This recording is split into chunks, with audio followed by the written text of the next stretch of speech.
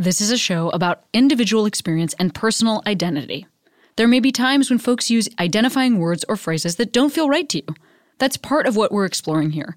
Please listen with an open heart, and as always, I welcome your polite, engaged feedback, and I encourage you to continue the conversation in your own life and with your own community. Welcome to Query.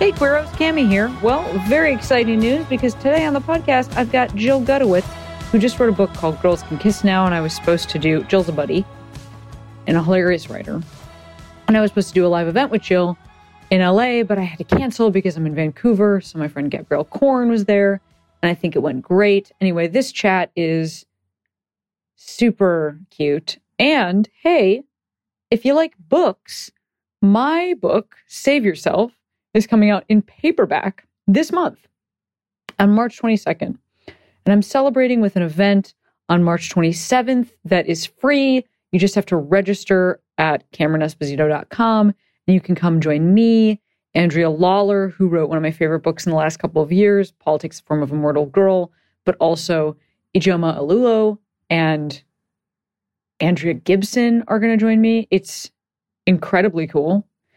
And I can't wait to hang out with you. So that's March 27th, and it's actually a brunch event. So it's at 10 a.m. Pacific, or it's at 12 if you live like Central Time. Why are we calling out Pacific and Central Time? Because it is also sponsored by Women and Children First, one of my favorite bookstores in the world, which is in Chicago, and Book Soup in LA. But you can join from anywhere. It is virtual. Please come hang out and listen to some real, true smarty pantses as they smarty pants around. And enjoy this episode of the podcast featuring Jill. I've been feeling wrong, but I'm still holding on, darling. I know it's careless. I always have folks introduce themselves. Will you introduce yourself? Sure. My name is Jill Gutowitz. I'm a writer. I'm going to start saying I'm an author soon, I guess. But even though I have technically already written the book, it's not out yet. So the imposter syndrome is still there. But I guess I'm an author now. And how long have you been like okay with even just saying that you're a writer? You know, like, because that's part of the part of what's in the book is sort of how you got to this place. So how long has that been something that you felt like you could even feel comfy saying? Yeah, totally. I feel like coming to a place of being okay with saying I'm a writer is a coming out journey in its own for writers. It's like definitely a thing. And I feel like once I was writing, this is a bad answer because I feel like you're a writer if you know that you are writing things and want to write, you know, but my own personal journey was, I think once I started writing for like publications is when I felt like, okay, I'm now less embarrassed to tell people that I'm a writer because I can show them this article that's published. And so the cosign makes me feel okay, but that's not the message I want to preach. So you would like to preach that it comes from within and not from without, but that's not your experience. No, I'm still grappling with my need for external validation. So how's that going? I'm on that journey. Yeah, it's going. I think I've had wins, I've had losses. I think honestly, like a lot of the pandemic, it just things kind of priorities come to light, and a lot of the external validation stuff that I was focusing on, even like social media on like the smaller end of things, kind of like melted away in really like good and necessary ways. And now it's just about maintaining it. Oh, yeah. Yeah. Right. I mean, I've sort of talked about this in some other recent episodes too. I don't know if those will air by the time this is aired, but I'm like, social media is currently kind of broken for me. Mm-hmm. Same. I don't really know how I want to use it after like a bunch of years of just feeling like really comfortable telling jokes on Twitter and then like posting, whatever on Instagram. Then I got into like deep cuts of photographs with me and my dog. That felt comfortable for a while of us in matching outfits. That felt like where I was happy. I don't know. I think I'm feeling like just more like I want to keep some things for myself than I did at other ages. Totally. I don't know. I will say as a consumer, I feel like the images of you and your dog in the same outfits were to me were what you should be using social media for. Because I was enjoying. It's like sometimes you look up and you're in the midst of a great project. Yeah. And that's sort of what happened there. Yeah. But actually, there is something. So you have a book that is coming out. What's the publication date? March 8th. March 8th. Mm-hmm. So we're recording this like a month ahead of that. Mm-hmm. And it's called Girls Can Kiss Now. And you and I are going to do an event together. Yeah.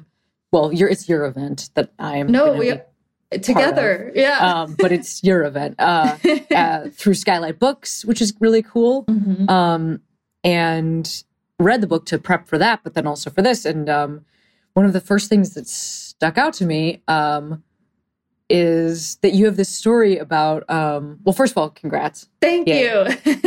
And second of all, you have this story about the FBI coming in and talking to you, busting you for a tweet. Yeah. Can we just wet our listeners' whistles by hearing a little bit about this instance? Because this is going to be a back and forth story time. What is the biggest reaction you've ever gotten to a tweet? Yours is different than mine. Yeah. But I have had it's not equal, but I have had a weirdly large reaction to a tweet. Yeah. I'd like you to go first. Yeah. No, I will preface this by saying, and I say this in the book too, that it sounds like the most made up story of all time. Like it sounds like something like an old recluse like warns like a youth about. But it did happen. I got a knock on my door at 11 a.m. on a day in October 2018, I think it was. And it was like two men in black wearing like suits that looked like they were from Party City under like FBI detective. And I was like, is this Jehovah's Witness? Like what's going on? And they asked my name. They were like, Jill Gutowitz. And I was like, yep. And then I was like, oh no, why did I admit that? Because who are these people? And at the time I was living in an apartment that had a very like narrow stairwell entryway where there was truly no in or out once somebody was standing in it. And it was like these two big men. I was just like, it was very threatening, Anyway, they said, we're with the Federal Bureau of Investigations. We are with the department that investigates threats of violent crime. And I was like, my family is dead. Like, what has happened? Oh my God. And it just like devolved from there because I think like each step was so unbelievable in its own right. Like I was like, the FBI is at my door. If it's even really them and not like two trolls who found my address. What does this mean? For me, and maybe this comes from like a sick, twisted childhood fantasy, I was like, no, like my whole family is dead and like I'm going into witness protection or something. Like that's where my mind was at. And then it got worse because it actually was about a tweet that I had sent, which is insane. They asked if I had any threats to kill a U.S. or any intention to kill a U.S. senator. Again, insane. I said no through shivers. They like were glancing behind my head through the apartment and seeing I had at the time a painting that I had made of Jamie Lee Curtis hanging on the wall. Just like stuff that, I don't know, to me does not signal going to kill a U.S. senator. And I don't know. I mean, what era Jamie Lee Curtis? What was happening in the painting? It's the meme of her pointing and yelling at somebody. It's like a conversation she was having and was papped. I don't know. I'm not sure. I don't know what I haven't been through FBI training, so I don't know what they're looking for, to be honest. I don't either. To me, that is art for no one, but me. Well, that might be it when they're looking for things. That might be art for no one, might be one of the things. Right. And other visible pop culture items. I had like a magazine of Taylor Swift's face on it out. And I think that there were just things that signaled like, this is literally some who from the internet. But, they handed me a black and white, like printer paper printout of my tweet, which I thought was so stupid. I was like, do you not have like nicer paper at the FBI for this? And it was a tweet I had sent the day that Brett Kavanaugh was confirmed by the Senate. It said Arya Stark voice, and then the list of the names of the senators who confirmed him. And if you watch Game of Thrones, or if you don't, I will explain it the way that I did to the FBI, which was, Arya Stark has a kill list. That sounds bad. It's not a kill list, but she has more of a revenge list. And every night before she goes to bed, she recites this list. So it was a joke and not, in my opinion, a threat. But a bunch of, they got pretty candid and told me that basically a bunch of Republicans had taken this, as far as it can possibly go, and reported me, filed real... Because the tweet did well. The tweet, A lot of people saw it. There was a lot of... It went, whatever. And we didn't even know that those Congress people watched Game of Thrones, but they did figure out what it meant. Right. And yes. It went viral, and people started like snitch tagging, like at FBI, at Secret Service. Are you going to do something? And I was like, and I had asked them, I was like, you guys aren't like checking the FBI's mentions for threats, right? Like that's not real. And that's when they were like, no, basically a bunch of people filed real reports against you in like a coordinated effort. And there was this whole thing that after Parkland happened, there were new protocols in place where because the FBI had known about or had been tipped off about the Parkland shooter and didn't act, that people were able to be like, well, you knew about it and you didn't do anything. And now they have new protocols about the things that they have to investigate, including knocking on random entertainment writers' doors. Everything was fine, minus me remembering this for the rest of my life. But it was really scary and just a really harrowing reminder that the things you say online are not just online. Online is the real world, and these are real people that respond and react in what I think are extraordinary and terrifying ways. But well, I mean, the funny thing about that is like, it's like I would never have worried seeing that tweet from you. But then I also am completely like, we are ideologically in each other's same category. And I wouldn't really be afraid of anything that you would write. Mm-hmm. It is funny, like thinking about it, like if I saw somebody write that was somebody that I like totally thought their other views were abhorrent. Mm-hmm. And it was a list of people that I cared about or defended or had voted for. I mean, I wonder what I would think. I think it is just like this sort of wild thing of how like, just to your point, it's like we just don't know. We don't know each other on the internet. Yeah. We know each other, the circles that, I think sometimes I often forget how like limited my circle of understanding really is. Like if something is tweeted into my timeline, or I'm not really on Twitter that much these days, but if something is like entering my purview that's from like a source that I don't know or understand, or that I might have like every ideological difference with, it's like there isn't I don't live in that part of the internet. I don't have context for that person. I don't know who they are. Like we really do. You're right. The internet is the real world, but it's also like we rebuild the communities we're already in on the internet. Like it's like who we choose to follow, what we, even the TikTok algorithm that's like predicting what I want is like listening to me. So it knows what I want based on like surveillance, what I happen to lurk on the longest. It is like it's a strange thing to have. Like I think about Donald Trump being president and that he was tweeting tweeting and saying things that like actually affected the stock market or like international relations. And he's using like the same interface that I'm using. Yeah. Shit's wild. Yeah. No, I had written in that chapter in the book that 3 weeks after the FBI showed up at my apartment door, the Cesar Sayoc, who was the MAGA bomber, was arrested. And it was because he had mailed pipe bombs to Joe Biden and Hillary Clinton and all these, big Democrats.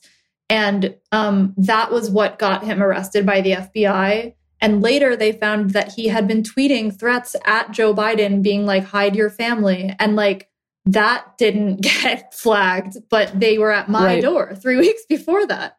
So it's crazy. And I agree with you. It's like our scope on the internet is so limited, as much as I feel like Twitter has opened me up to conversations I wouldn't normally have been a part of, or perspectives I don't always see. You see it every time like a dumb like tweet of mine about like Lady Gaga expands beyond my normal like following or circle, and it gets, I don't know, 3,000 likes. And then some guy is responding being like, I think Lady Gaga is a great artist. And you're like, oh, great. Like, not my normal response, but she is a great artist.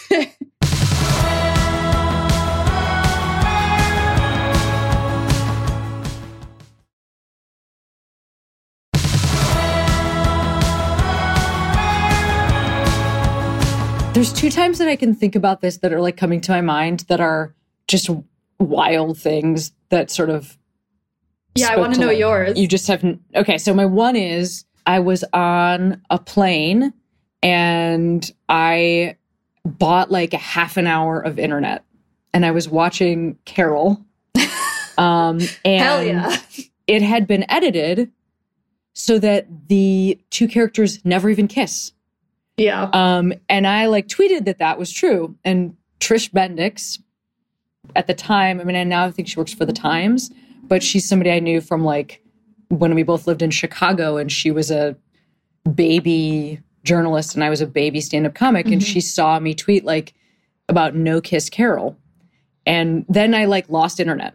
But Trish was at the time writing for, I think she was writing for After Ellen, which then which is not what it is now, but was at the time owned by MTV. So MTV picked up that I wrote this about there not being kisses in Carol on planes. Mm-hmm. And then from that, it like went wide. Like it like went to like literally like by the time I landed, so I can't remember where I was flying, but it was like a 3 or 4 hour flight. There was like, it had been like picked up by the AP. It was like a huge media thing that the Weinstein Company had to actually put out a statement about. Oh my God. This is pre Harvey Weinstein like being exposed for his monstrousness, whatever, who he is, monster, him.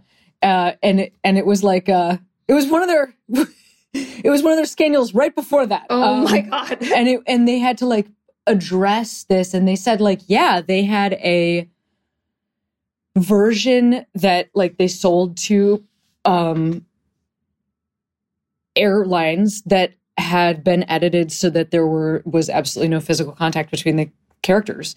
And I can't remember if after they put off a statement, if they did anything to address it, but it just was a wild situation of like, I tweet like, I can't believe they're not kissing in Carol. Yeah. And then by the time I land, like the production company has directly addressed this because of like a media onslaught. Nuts. It was wild. And also, fuck them. Yeah. That's the worst. Oh, yeah, absolutely. I remember watching... Also... Wait, no, go ahead. I was just going to say, somebody was watching Billions, the show Billions next to me, and Paul Giamatti was being ball gagged. No. And that was... Yeah. This is like... That was fine, but then Carol nobody could even like lightly graze. Yeah. No fingers grazing. Yeah. Yeah, I actually remember watching Carol on a plane to England with my dad, and he was like, I've never seen this. And I was like, oh, we're watching it. And then the kisses and everything were cut. And I was like, And I was exasperated, and I just leaned over and I was like, they hook up here, but I guess it's not in there. And he was like, I was like, okay. Yeah, somebody, I can't remember who this is. This might have even happened on Query. So if there's a listener who remembers this, but somebody who's my friend was like, oh, I've only ever seen that. I like broke the news to them. They were like, they kiss? And I was like, yes, they more than kiss. And they were like, oh, that makes so much more sense. Yeah. Why everybody's so angry with that. Yeah. There are people who saw that movie and they were like, this husband is very mad about their like deep friendship. They're just playing with trains. Yeah. Yeah. Like, why is everybody so, her kid's going to get taken? Yeah. Because they went on a drive? I don't get it. What the fuck's this movie about? Oh my God. That is so funny. That's one of them. And then another one that I'm thinking of is that just like reflects when like a tweet like broke the bubble of my sphere was that when during like it was the debate where it was going to be Hillary Clinton and Donald Trump and he was like menacing her. It was that debate. Yeah.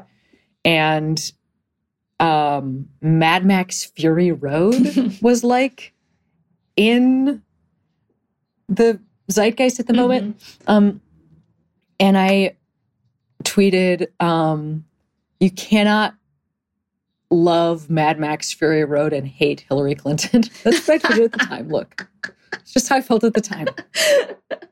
And things have changed. It's fine. I just tweeted that. But anyway, it broke the bubble of like my sphere, and I got a bunch of death threats. Yeah. Yes. It's horrifying. I got a bunch of death threats, and I was like, "This sentence, like it's a stupid sentence. This is."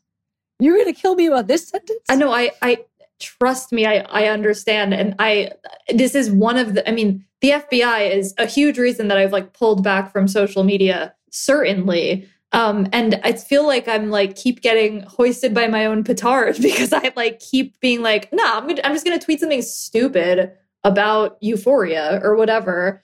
And like even the most menial like quiet opinions seem to elicit literal death threats. Like 2 weeks ago, I tweeted something about how Cate Blanchett should play Hunter Schafer's mom in something. Cause I was like, oh, they actually kind of look alike, like, and are both awesome.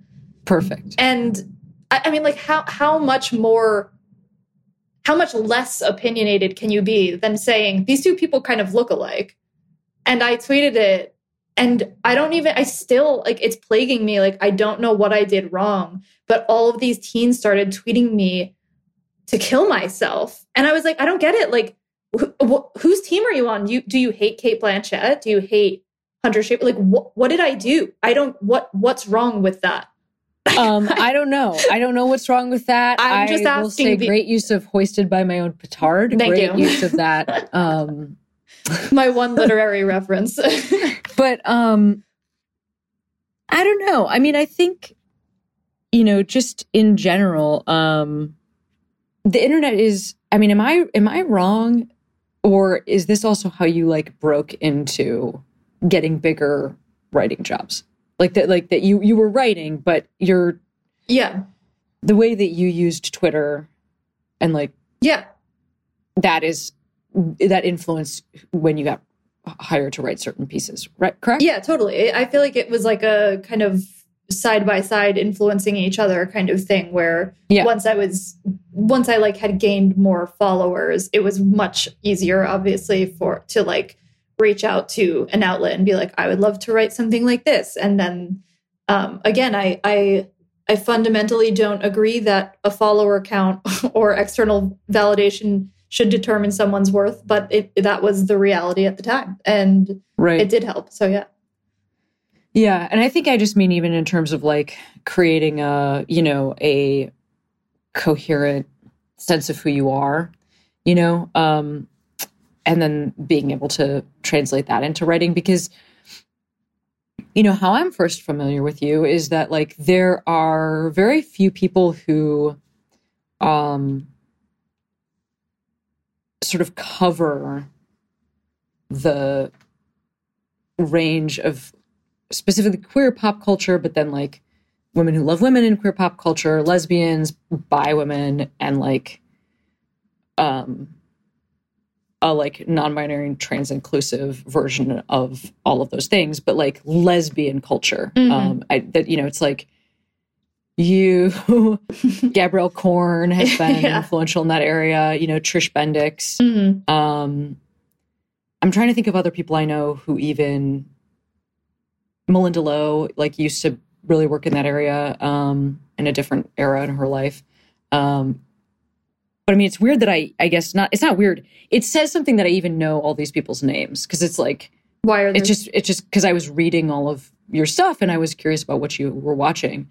And it is, I mean, can you think of, am I missing, are there people and I don't mean obviously there are people like Roxane Gay, who's like, she's a queer person. She's like writing about her own experience, but I mean specifically like covering pop culture for, major media outlets.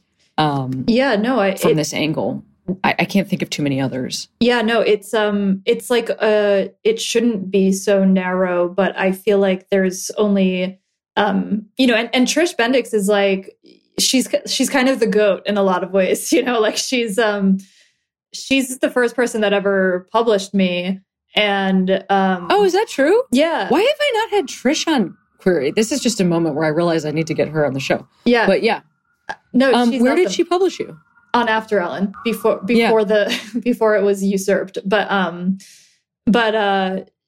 she, I feel like once I came out, once I started following more queer women, I was definitely like super intrigued by her, and there was a whole like world of like, gay pop culture Reese Bernard, obviously. And everybody. Oh my God, that's humiliating. Obviously, Reese Bernard and everybody at Autostraddle. Yeah. But keep going. Yeah, no, I actually I don't have much of a full thought there. It is weird, and I think that that's probably the reason that I've had any success is because like for some reason, I think there's two sides of it. It's like not a lot of people were, besides Autostraddle and After Ellen before it was usurped and, whatever, like there wasn't a lot of coverage in like Glamour and Cosmo and Elle and all the like women's magazines and whatever, which I like felt like I tried to use what I had learned at After Ellen or Into and like these kind of like queer outlets that I was writing for and be like, these are things that like women in general are interested in, and tried to write about them for like larger magazines. But it does. I was just going to say, I'm going to push back on one thing that you said about this is why this is like the reason that you've had success is because the pool is small. And I'm going to say that, first of all, no, I disagree with that. I think being able to tell a publication that they are missing a queer angle on something is that, like, that's the skill, right? And obviously that you're a great writer, but I just mean like, I don't think that the small pool means like that you will automatically rise to the top, because it's not like these people, unless I'm totally wrong, it's not like they're coming to you and saying like, write the queer angle on this. Like you're like pitching them. Like, there's a queer angle here that you're missing, right? No, totally.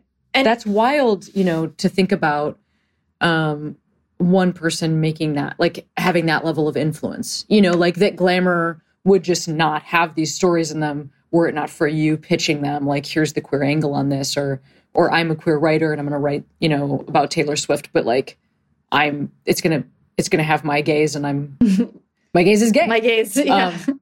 And I think it goes, both ways, where once that like channel was open, it was like I was communicating with, my editors would bring me stuff and be like, is there something gay that you wanted to write about this? And I would be like, absolutely.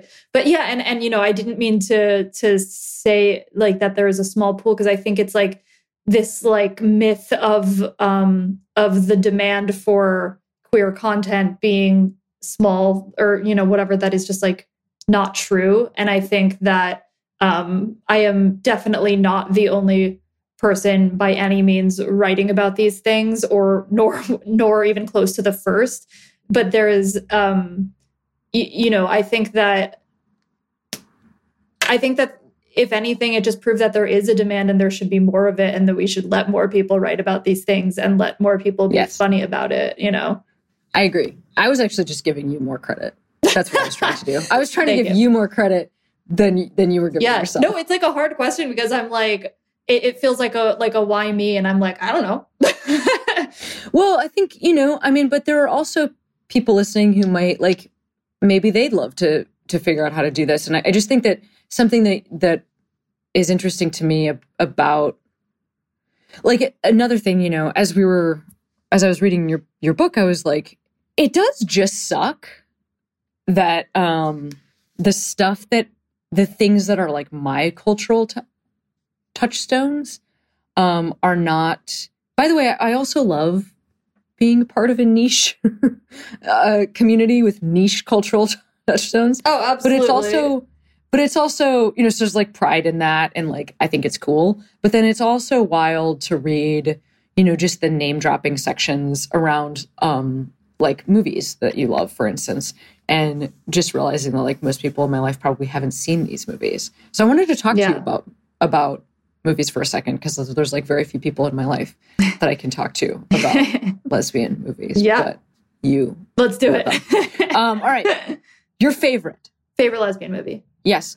I think Imagine Me and You is up there, because I think it's such a I have the biggest soft spot ever for 2000s specific tone and take on like a romantic movie or a romantic comedy. And there were so few queer movies in that era. And Imagine Me and You is like essentially your classic Jennifer Aniston, like, oops, I fell in love movie. And it's gay and it's hot and it's so cute. And it's just great. And also Lena Headey, amazing in it. Mm-hmm. Very dreamy. Yeah. Question about it though.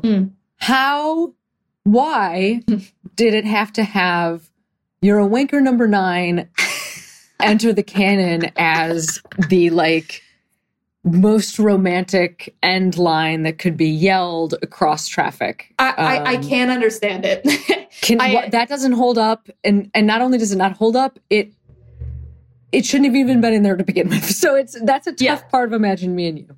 Yeah, no, it is. And what's really funny is literally 2 days ago, I was on a Zoom call and my girlfriend was watching it in the other room. I don't know like what inspired her, but she just suddenly put it on.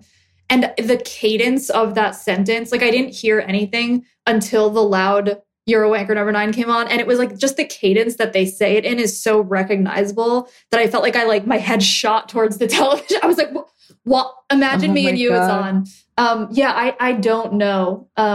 Mistakes have been made in almost every lesbian movie. This maybe has fewer than most and is fun. That's Okay, so that's your favorite. Sexiest. Can you give me a sexiest? Sexiest. I fucking love Disobedience. Yeah.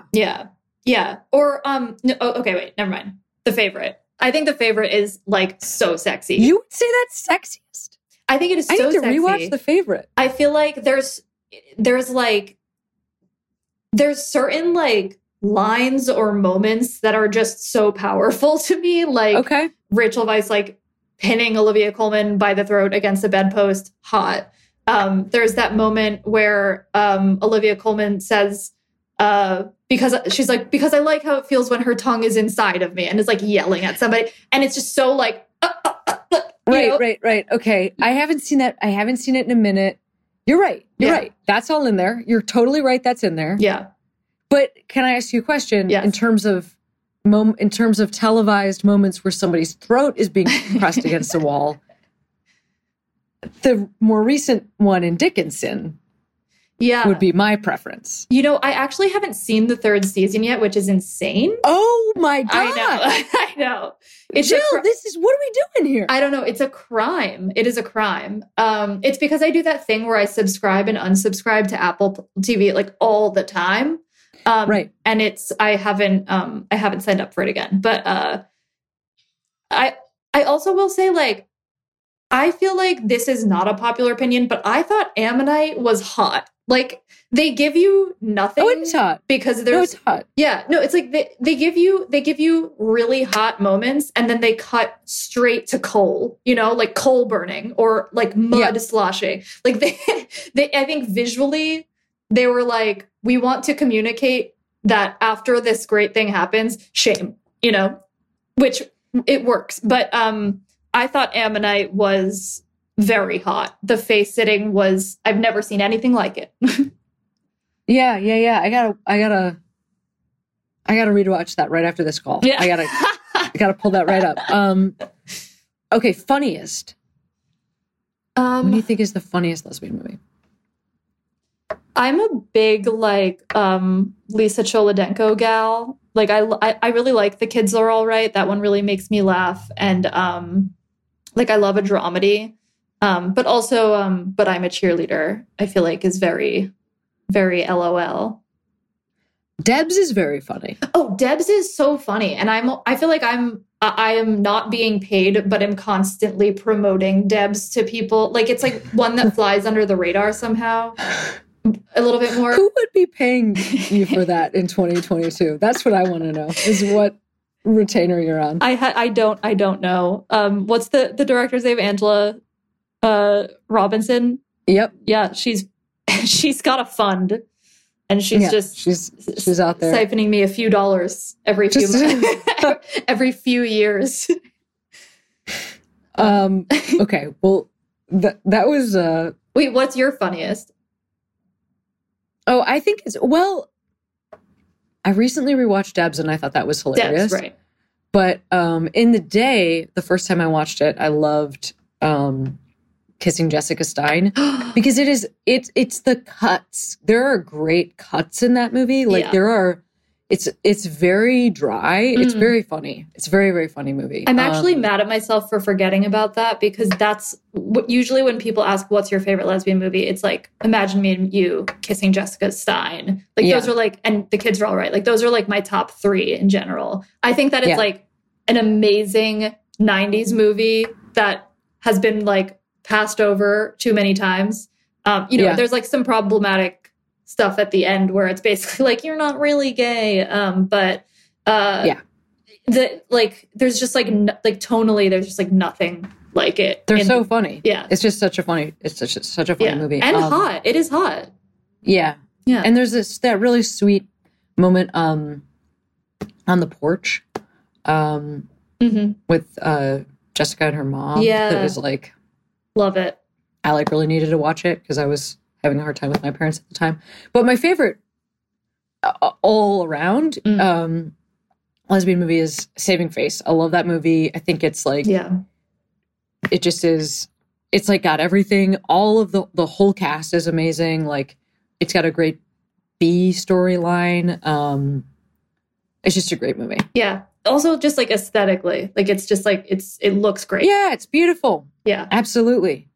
And you know what is also cool is that I like know Alice Wu now. I've gotten to tell her that that's like my favorite lesbian movie. Hell yeah. Incredible. That's awesome. Incredible.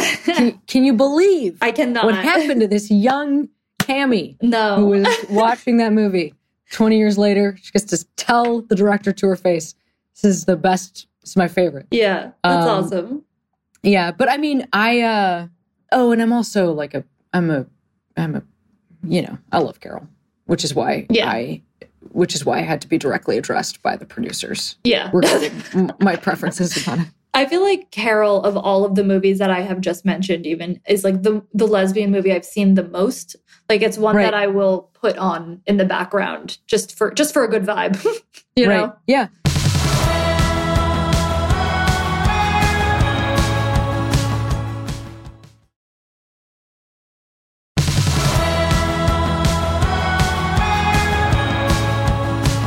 This is all, so like you are a writer, you're going to be an author soon. You can say that too. But your book is also in this same vein of like, you're writing about, there's some autobiographical stuff in there, which is awesome. And then it's also, it's queer pop culture-y stuff. It's like lesbian pop culture-y stuff and the intersection of those two things, which I think is like, what you've done in every piece of writing of yours that I've ever seen. So it makes a lot of sense. And But it's this thing of like sort of ending up a professional lesbian. And how does that feel? Yeah, no, it is like, it's very funny. Cause you know, it's like the book kind of starts off in this place where I, as a child, come out to my mom as wanting to be a famous actor.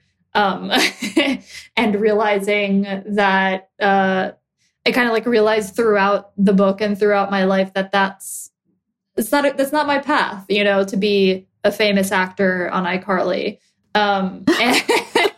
which is okay. And just like is not something that in my adult life, I'm glad that it didn't happen for me, even though I put in zero effort to achieving that. But, you know, right. Like the ultimate, but the ultimate joke is that I did come out as gay and now am kind of doing that professionally and somewhat publicly. Yeah. I mean, how does that feel? It feels good. I mean, like, I think in general, it's good. I am glad that I have the career that I have and that I get to write about the stuff that I like and about my own life and kind of work some of that stuff out together. And, you know, I also think about how many people share similar opinions and tweets of mine, you know, and like share this kind of stuff and talk about it online, and also are just an accountant or something. And I'm like, that sounds really nice too. I'm like, what if I didn't do all this on this scale and I simply consumed the things that I liked a little more quietly? What would that look like? But I think does it take away your enjoyment? Sometimes I think it has in the past. Like there's, you know, I think that getting to write the book was awesome because it let me step away from the like constant cycle of consumption and writing without getting to like really process things. Cause that's like how fast like media works. And so like, I don't like that element of it. I don't like having to like watch something and in the morning be like, here's my opinion on it, you know, and in 800 words, here's my opinion. Like it feels contained in a way that I don't love. So I think like in general, I would love in the future to consume art more freely so that I can make art more freely, if that makes sense. Yeah, it does make sense, actually. I totally know. I mean, this is, you know, a little different, but I like recapped Gentleman Jack and then the first season of Generation Q for Vulture. And I actually asked them if I could recap Gentleman Jack because nobody was doing it. And I wanted like more ink to be spilt around like lesbian show. But I will just say I watched it with it's got screeners. I watched it with like some friends of mine who are like not the same kind of like queer culture media junkies that I am. Like I really love queer media. Yeah. And same thing actually with Generation Q. I don't know why I did this. I just didn't know at the time. So I thought this was fun. I was like, oh cool, I can like show it to people and then I'll like write about it afterwards and whatever. And you know, take notes during and everything. But I was watching with people who didn't like love this, who just like didn't come in with 100% love. And so I think it shows up in the recaps where I'm like, this is fine or whatever, like this is cute or this is bad or this is good, whatever it is. It's like very sort of detached and like then after the fact I just rewatched like a bunch of clips of Gentleman Jack and I was like, oh, this is like adorable. Like I think I didn't fall for it the first time. Like I didn't think it was like it didn't like capture my heart the first time I watched it. And then with some more space, I found that I liked it a lot more than I realized I had. And I was like, why the fuck did I write about this and put that into the ether? You know, that's not really how I feel about this. But anyway. No, I get that. I feel like, you know, when I first started doing this, like I was like fucking jazzed to get a screener of something ahead of time. And I was like, hell yeah. And it was like fun to do that. And now there's like certain times where I'll like be screening something with like a shit ton of time codes over it. And there's like the audio isn't finished and it just like looks and is bad. And I'm like watching it with my girlfriend, and we're like, this sucks. It's kind of like World's Tiniest Violin because it's not a real problem, but it's like, like that's not fun. Like what is fun is when the L Word Generation Q is airing and my friends come over and we watch it and shout at the television, what? Like that's fun to do. And so I think that like, yeah, there's like an element of like, it takes some of the joy out of it if you have to do it professionally or like eke out an opinion about it right away or something. So I think like, I think the book felt good to write because I had more time in general to like sit with things and write things and go back and edit them and really, really think about what it is that I want to say and communicate without such a hard deadline. And I think the like fun of that comes through, hopefully. Yeah, it does for sure. Yeah. And I guess I want to ask you, since I love everything you're just saying, and yeah, I think the book is like its own experience because it's also a lot about your own life. It's different than just reading you write about something in like a sort of a short turnaround way. Yeah. And I think it also gives a lot of context for like how you ended up being somebody who's so interested in these things. And and me too, like looking for community and being really affected by television and film is like something that we share and that I really, I really care about this stuff because it really was formative for me. And I'm curious what you are loving right now. Are there some things that you're loving right now that you could talk a little bit about for our listeners, since you're you're an expert on queerness. Wow. In pop culture. Thank you. In media. That's awesome. Isn't that wild? That is crazy. I genuinely, like, with my whole heart, love Euphoria. I'm ready to be made fun of for that. I'm ready to take that. By who? Me? Yeah, I don't know. I think it's like a really easy show to make fun of. And, and like the memes are great. The memes are fire. But also I think it is like the most interesting show on television in so many ways right now. And it's also, I think like the contrast of, and just like that / Che Diaz versus what's unfolding on Euphoria with queer women or with queer people in general is like, it's very night and day. And I think like Euphoria's characters are so whole. I love Jules. I love Rue. I love how like messy and flawed and even at times like completely unlikable they are. I really, really love Euphoria. So I think that's like my favorite thing happening right now. Yeah, I'm not caught up, and even with not being caught up, I like know what's going on. Yeah. It's like feels unavoidable. Yeah.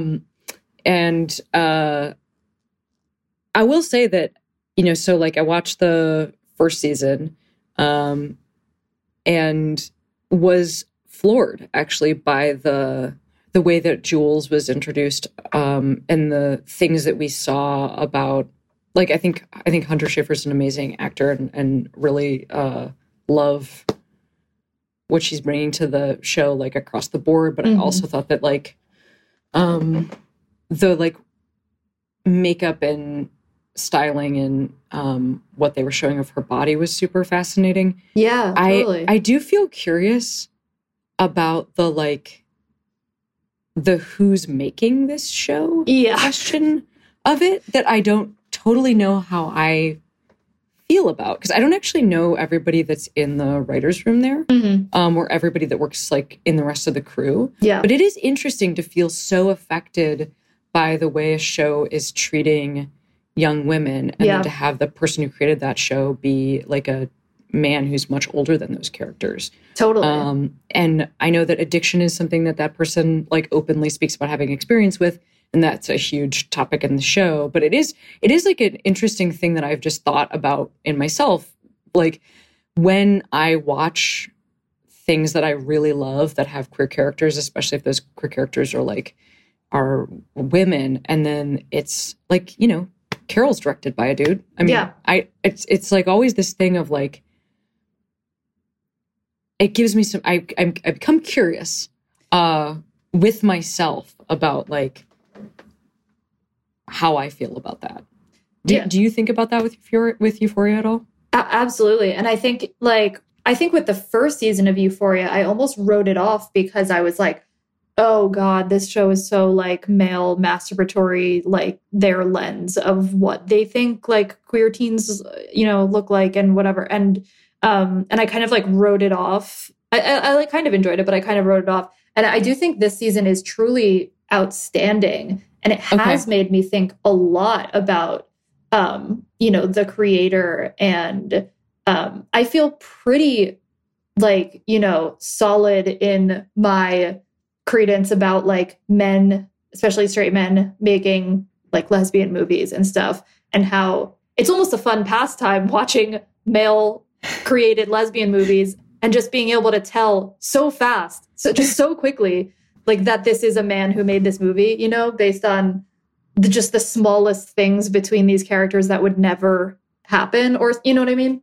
There was like a really funny thing. I'm just like thinking of something that made me LOL. I forget what it's called, but it's like the movie with Elliot Page and Kate Mara. And, right.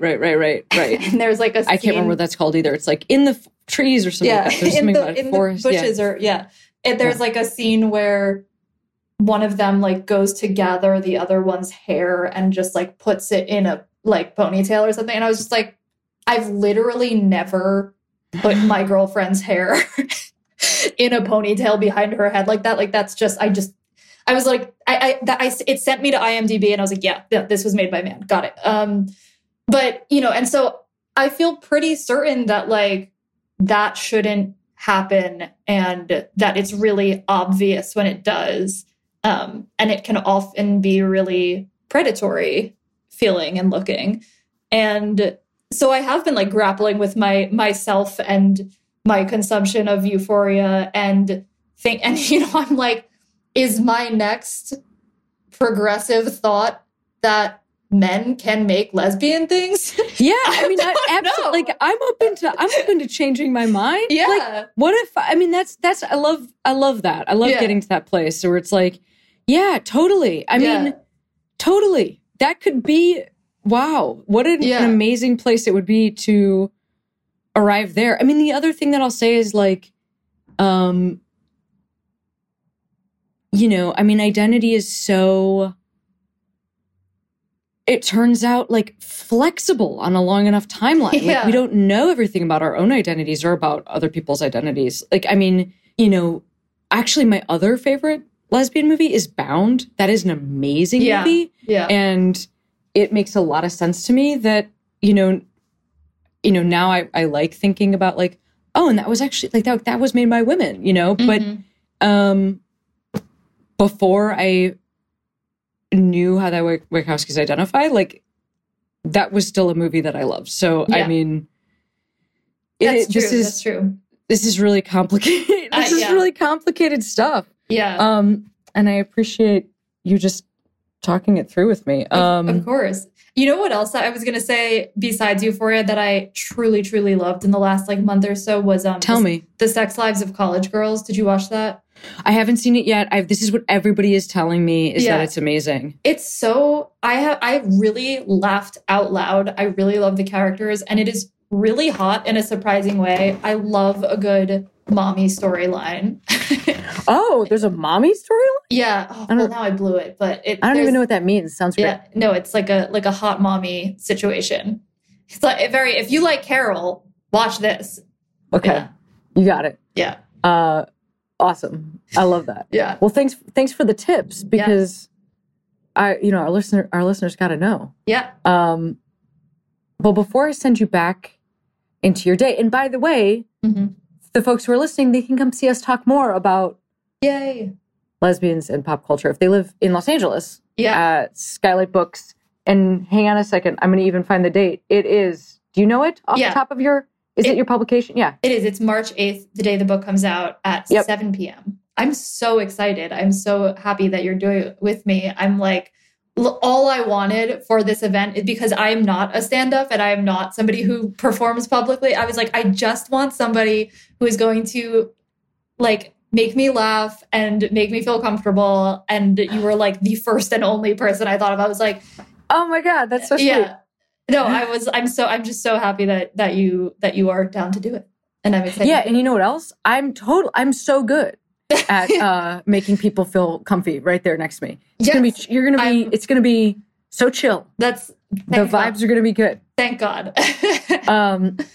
All right. Well, before I send you back into your day, I wanted to ask you to shout out a Queero, which is a person, place, or thing that made you feel that you could be who you are today. Would you shout out a Queero, Jill? Absolutely. I thought really long and hard about this, and I do think at first I was like, it has to be a person. It has to be a person. But then I thought more broadly, Orange is the New Black is a show that I wrote about heavily in the book that more than anything I have ever consumed, like changed my life and helped. That was like the final push that, or like the only real push that like knocked me out of the closet. And it changed me in so many ways. And I also honestly miss it dearly. Like, I think that we don't have, it obviously changed over the course of the years, but those first few seasons, I was like, we just don't have anything like that is like as good, as serious, as funny, with as many queer people, especially queer women of color, today. We just don't. That's actually such a good point. Yeah, I mean, what that show was able to do in terms of its ensemble is, that's not on TV right now. Yeah. I can't think of some, just because it's such the ensemble was so huge also. Like, and each character was so well explored. Well, that's really amazing. I mean, I know some, I feel like, absolutely. Yeah. I feel like it makes sense for me to call out a show that I watched as my Queero, but I love that. Yeah. I love it. I love it too. Absolutely. Well, thanks, Bill. Yeah. Thank you. This was so much fun.